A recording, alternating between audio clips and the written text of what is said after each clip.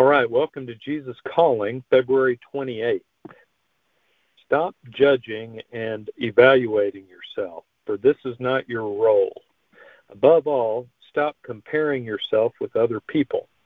This produces feelings of pride or inferiority, sometimes a mixture of both.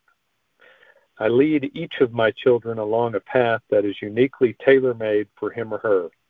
Comparing is not only wrong, it is also meaningless. Don't look for affirmation in the wrong places, your own evaluations or those of other people. The only source of real affirmation is my unconditional love. Many believers perceive me as an unpleasable judge, angrily searching out their faults and failures. Nothing could be farther from the truth. I died for your sins so that I might clothe you in my garments of salvation. This is how I see you, radiant in my robe of righteousness. When I discipline you, it is never in anger or disgust. It is to prepare you for face-to-face fellowship with me throughout all eternity. Immerse yourself in my loving presence. Be receptive to my affirmation, which flows continually from the throne of grace. The first reading today is Luke 6:37. Judge not, and you will not be judged. Condemn not, and you will not be condemned. Forgive, and you will be forgiven. The second reading is John 3:16 and 17. For God so loved the world that he gave his only Son, that whoever believes in him should not perish but have eternal life. For God did not send his Son into the world to condemn the world, but in order that the world might be saved through him. The next reading is Isaiah 61:10. I will rejoice greatly in the Lord. My soul will exult in my God. For he has clothed me with garments of salvation. He has wrapped me with a robe of righteousness.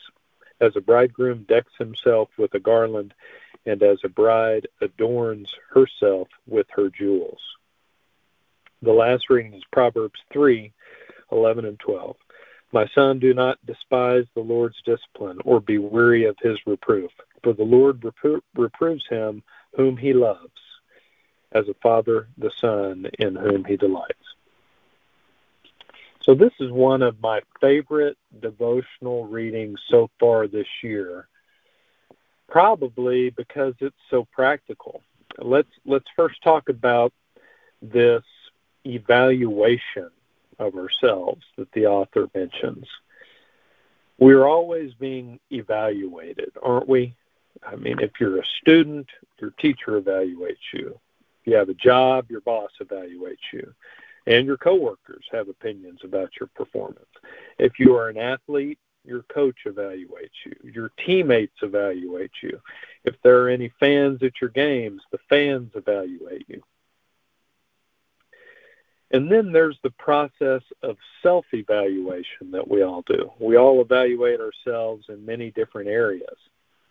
Am I doing what I should be doing? Am I speaking or behaving the way I should? Am I performing to the level of my own expectations? This constant evaluation process can really become too much, right? So the author instructs us today to stop doing that. And as we think through that, can we really stop all evaluation of ourselves? Can we fully stop evaluating others? We probably can't. People have to make decisions. Teachers, coaches, managers, CEOs, parents, they all have to make decisions from time to time based on someone's performance. But the Devo today makes us think about how we do that. Whose opinion do we care about the most? We all care to some extent about other people's opinions, our boss's opinion, our spouse's opinion, if we have a spouse, our teachers, coaches, etc. But whose opinion is the one that matters most to us? It's true that other people's opinions affect our lives. We may or may not get a promotion at work. We may or may not win an award. We may or may not be respected or revered by others based on their opinions of us. But whose opinion matters much more than all of those? There's only one whose opinion has an eternal effect on our lives, and that's God, who has unconditional love for us. The other part that was mentioned in the Devo is this practice of comparing ourselves to others.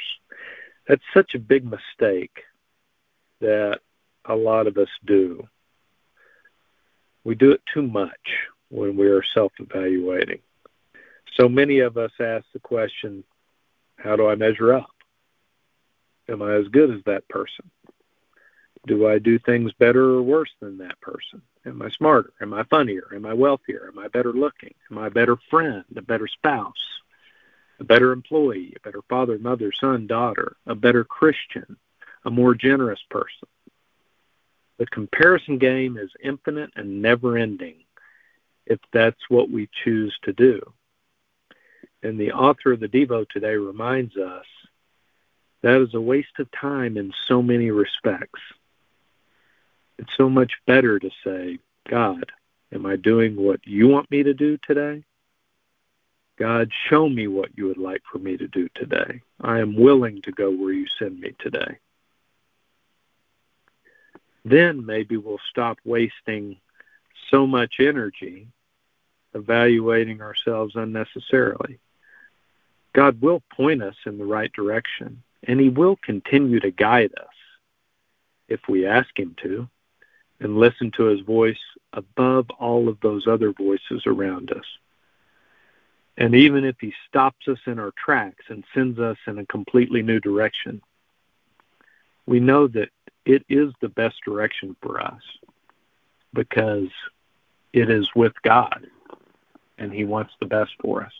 So I hope that's good stuff to think about today. I'll go ahead and go into prayer for us. Lord, thank you for being unconditional in your love for us and for always guiding us. If we ask you for that guidance and we seek you for that guidance, help us to remember to do that and not get too consumed with these other voices we hear, or too consumed with this practice of comparing ourselves to others and how what we're doing compares with what other people are doing, when really you call us to listen to you and to listen to what you are calling us to do, you alone. Help us to listen to that, Lord. It's in Jesus' name we pray. Amen. Hope you have a great day.